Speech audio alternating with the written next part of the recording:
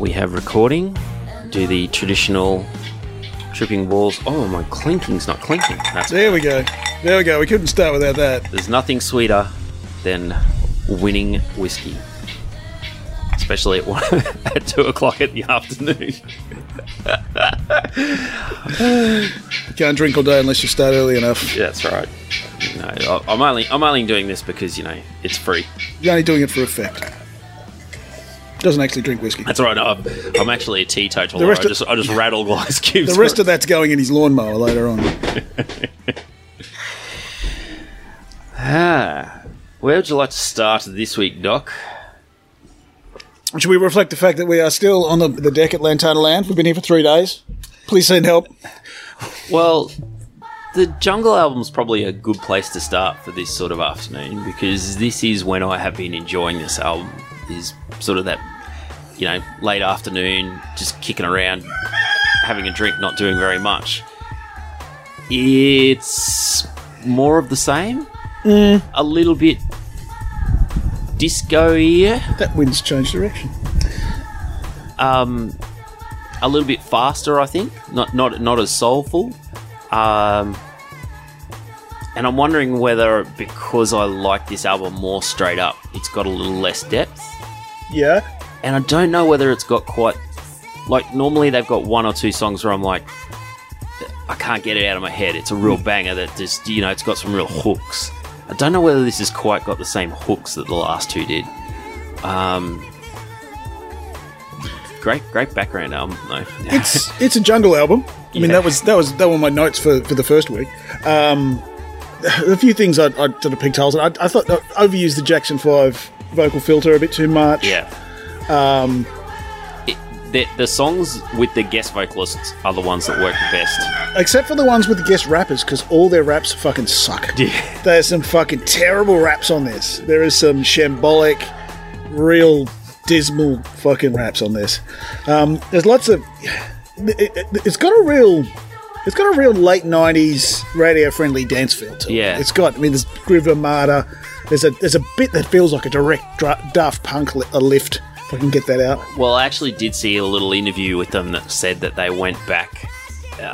This is a bit more of a bedroom album, and that they were trying to almost replicate a Daft Punk sort of feel.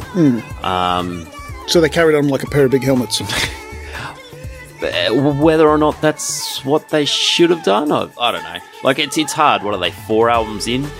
And they've got such a distinct sort of vibe that you've either really got to break away from it and do something completely different, or you double down, I guess. Yeah, and they just wanted to make a fun album. I mean, that was lots of love from the boys in the booth kind of things. Well, they're coming here May next year, I think. I'll definitely go and see them.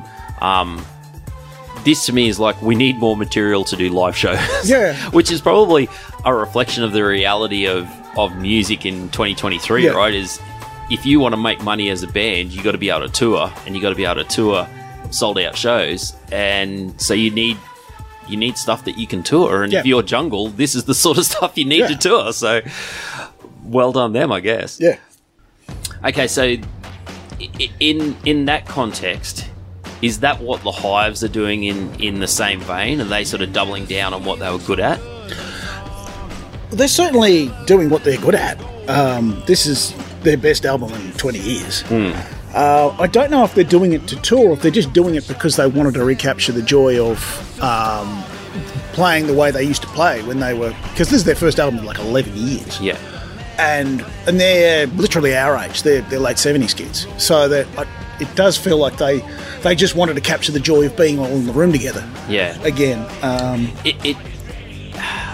Like some of the stuff that we listen to of bands that are that old, it's like very, very comfortable. Like, they obviously enjoy hanging out, but there's not the sound and fury. Yeah. This has real energy to it, this album, I thought. This is an album of absolute bangers. They haven't backed off any of this sort of stuff. And Pello Elmquist is still a ridiculously charismatic frontman. He might be the best quote-unquote rock star of the last 30 years. You might look at somebody like I suppose Alex Turner has grown into that role with the Arctic Monkeys, but he's kind of just doing like a Ersatz fucking Dean Martin lounge act kind of routine. Yeah. You know?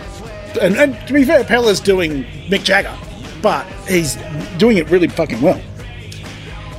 I sort of hope these guys tour this, but the problem is that it'll only probably come to a Splendor or something like that. I can't see them playing River Stage or doing little smaller shows. They might do a sweaty box kind of venue. Yeah. But yeah, they do seem to be perennial. I mean, the time I saw them was a big day out at Gold Coast, I think it was. Well, and I always rue that I missed them at that Livid, that they pulled out of that Livid. So, which I guess really tells you how old they are too. Yeah. I mean, they formed as teenagers in the. Well, they're our age, so they formed as teenagers out of school in the mid-90s. Yeah. And they had a couple of sort of more hardcore albums, and then Vini Vidi Vicious was the one that really started to pick up. Hate to Say I Told You So, and Die Alright and all that kind of shit. And and this is their best album since then. This is an absolute ripper. Normally I try to not post my opinions of albums on the internet until I've done the show, but I couldn't help it with this one. I fucking love this album. Really enjoyed the shit out of it. Lots of really great songs on this, and not just straight up and down punk rock bangers too. There's very very Stonesy stuff, and there's almost sort of post punk stuff. There's hardcore thrash and all kinds of shit. So yeah. Well, yeah, that's probably a good point. This is the other thing that we talk about a lot, and especially with track ones, is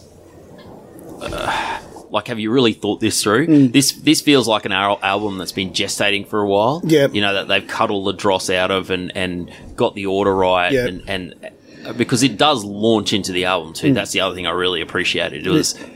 It sets the tone early. I think it's an album of track ones. Yeah. Like every one of them is right. You can start anywhere you like, but the overall effect is going to be similar. Yeah. Ripper album. Yeah. Not much more to say about it, really. It's in the conversation for album of the year, which I didn't expect. I was hoping it would be good, but it's for what it is. It's really, really good. Yeah, and unfortunately, I don't think I can say that about the Jungle album. I think it would have to really sort of settle into my brain and mindworm me. I think it's not the best Jungle album. There's two like they're a production band, so you can't really say there's too many production tricks because that's literally what the band is. That's part of their vibe, but it just felt a little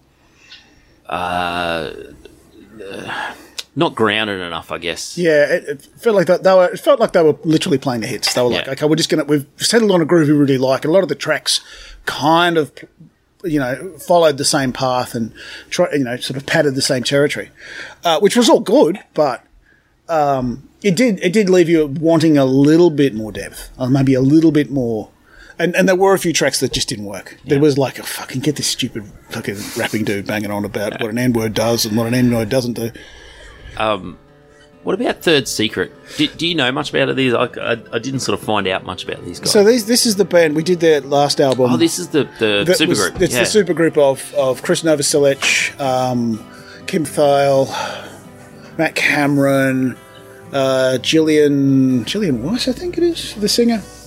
And the original album was kind of rushed out post-COVID, and it was kind of half songs that were written with the big group, and half of them were just little acoustic bits and pieces. And I sort of wondered whether this, and my thesis for this is the album they actually wanted to make the first time. Yeah. Because they kind of faked me out a little bit because they gave it that first track. It sort of opens with a bit of kind of acoustic noodling, and you think, oh fuck, they're trying to do Led Zeppelin 3 for a third time.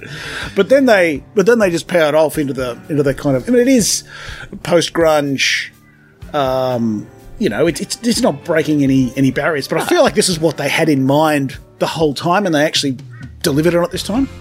Like, this is and I'm terrible with comps, but like I was thinking The Breeders or.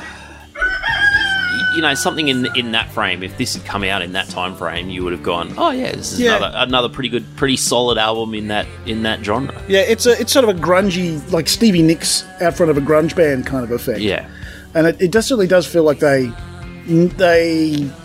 felt much more coherent as a singular effort. It was a little bit like going through your clothes and finding an old flanny you hadn't worn for about 10 years and putting it on and going, yeah, this is just as comfortable as I remember. But is it the height of fashion? Probably come not. Back. It'll come back. It always comes back. It'll come back worse because that's how things always happen. It's not a great album, but it's certainly a good one. I agree. And the rooster agrees. Yes. Well, that was the Alice in Chains reference that we were looking for. That's right. So if you can't talk about post-grunge without talking about Rooster. All in all, pretty good 3 albums to have over a 2-week stretch. Yeah, I don't think either of us were disappointed to go, let's have another week with these. Yeah, that was all fine. That was all lovely. So what are we going to do for this coming week? Well, you're probably not going to be super happy with me for this. When am I ever happy with you? That's true. I'm going to pick the new album by John Baptiste, I think it is. And this is really on the strength of he has sort of he's a little bit in the John Legend frame where he's fucking Chrissy Teigen. Yeah, but this prolific sort of artist who does a whole heap of shit, and when he nails it, I really like it. But then there's a high possibility that he'll do 6 other songs that I think are pretty average R&B. But I'm sort of fascinated with these artists. It's like, but you can do really good shit. You can do stuff that's really enjoyable and that has pulled together all the bits of the stuff that you like. Yeah. The album... I was trying to do that off mic. The album is... Which we can do now because we're actually sitting across the table. The album's called World Music Radio. Yeah. So I actually haven't listened to a single track off this, even though I saw it pop up in a couple of my playlists. So I'm fascinated to... And there was another one like this, Jadena or something I think we did ages ago where we listened to his album, and the track that I really liked was nothing like the rest. The rest of the album was just terrible fucking rapping and shit R&B, and it's like, how can you write a song that's this good and maybe the answer is someone else wrote that song or someone else arranged that song. Yes. So yeah, I don't know. Let's give it a try and see whether it's any good. I think it'll be a bit world music-y. Well, given it's called World Music Radio, I suspect so. I do have to warn you that he's definitely from the Andrew Stockdale School of Bio-writing. Oh, really? John Baptiste is one of history's most brilliant, prolific and accomplished musicians. Written by John Baptiste? Yes. Written by his mum. So he is. He trained at the Juilliard in New York City. He was the band leader of Colbert's Late Show. Oh, okay. I didn't know that. And he writes all kinds of stuff. He got a sports Emmy for the intro music for March Madness. Wow. He's got a Grammy nomination for Best American Roots. So he's doing all kinds of stuff. So he's done a bit of soul, a bit of soundtrack work. So he does all kinds of stuff. He's more of a composer, so this might be a little bit more. Baptiste's latest studio album, World Music Radio, draws inspiration from his mission to create community and expand culture with the power of music and drugs. I think the song that I like of his the most is a song called Freedom, which is just this really good sort of sing-along funk soul track. Mm-hmm. And it's like, man, if you a little bit Aaron Fraser-ish, I guess.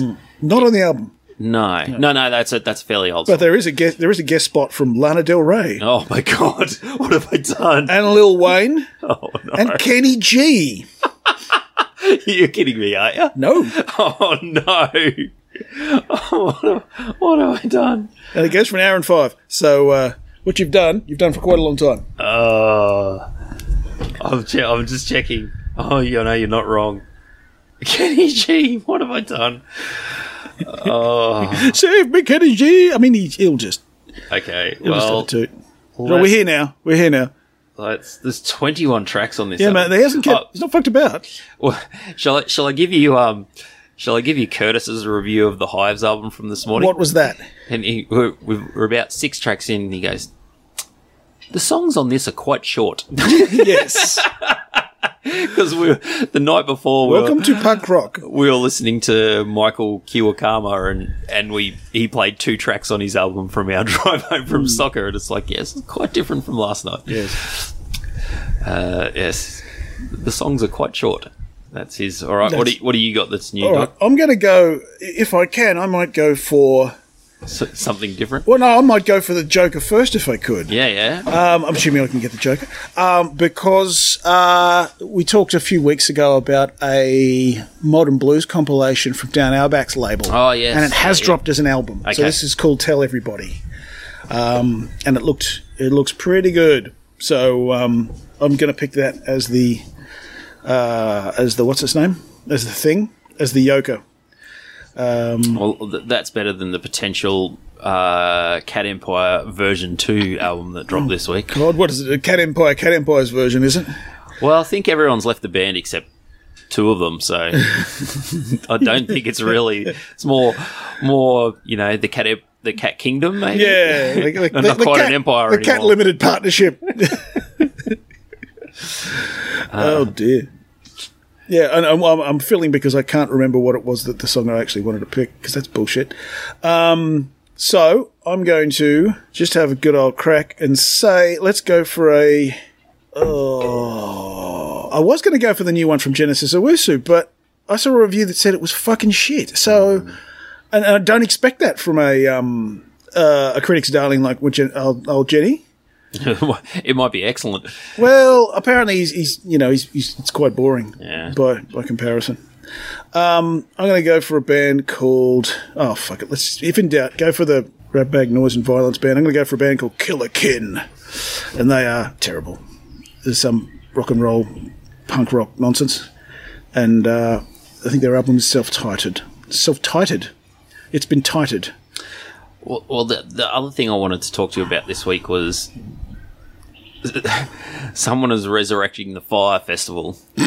So I thought we should have a crack at, who we think should headline the Fire Festival version 2. I mean, us, obviously. We'll be in the podcast studio.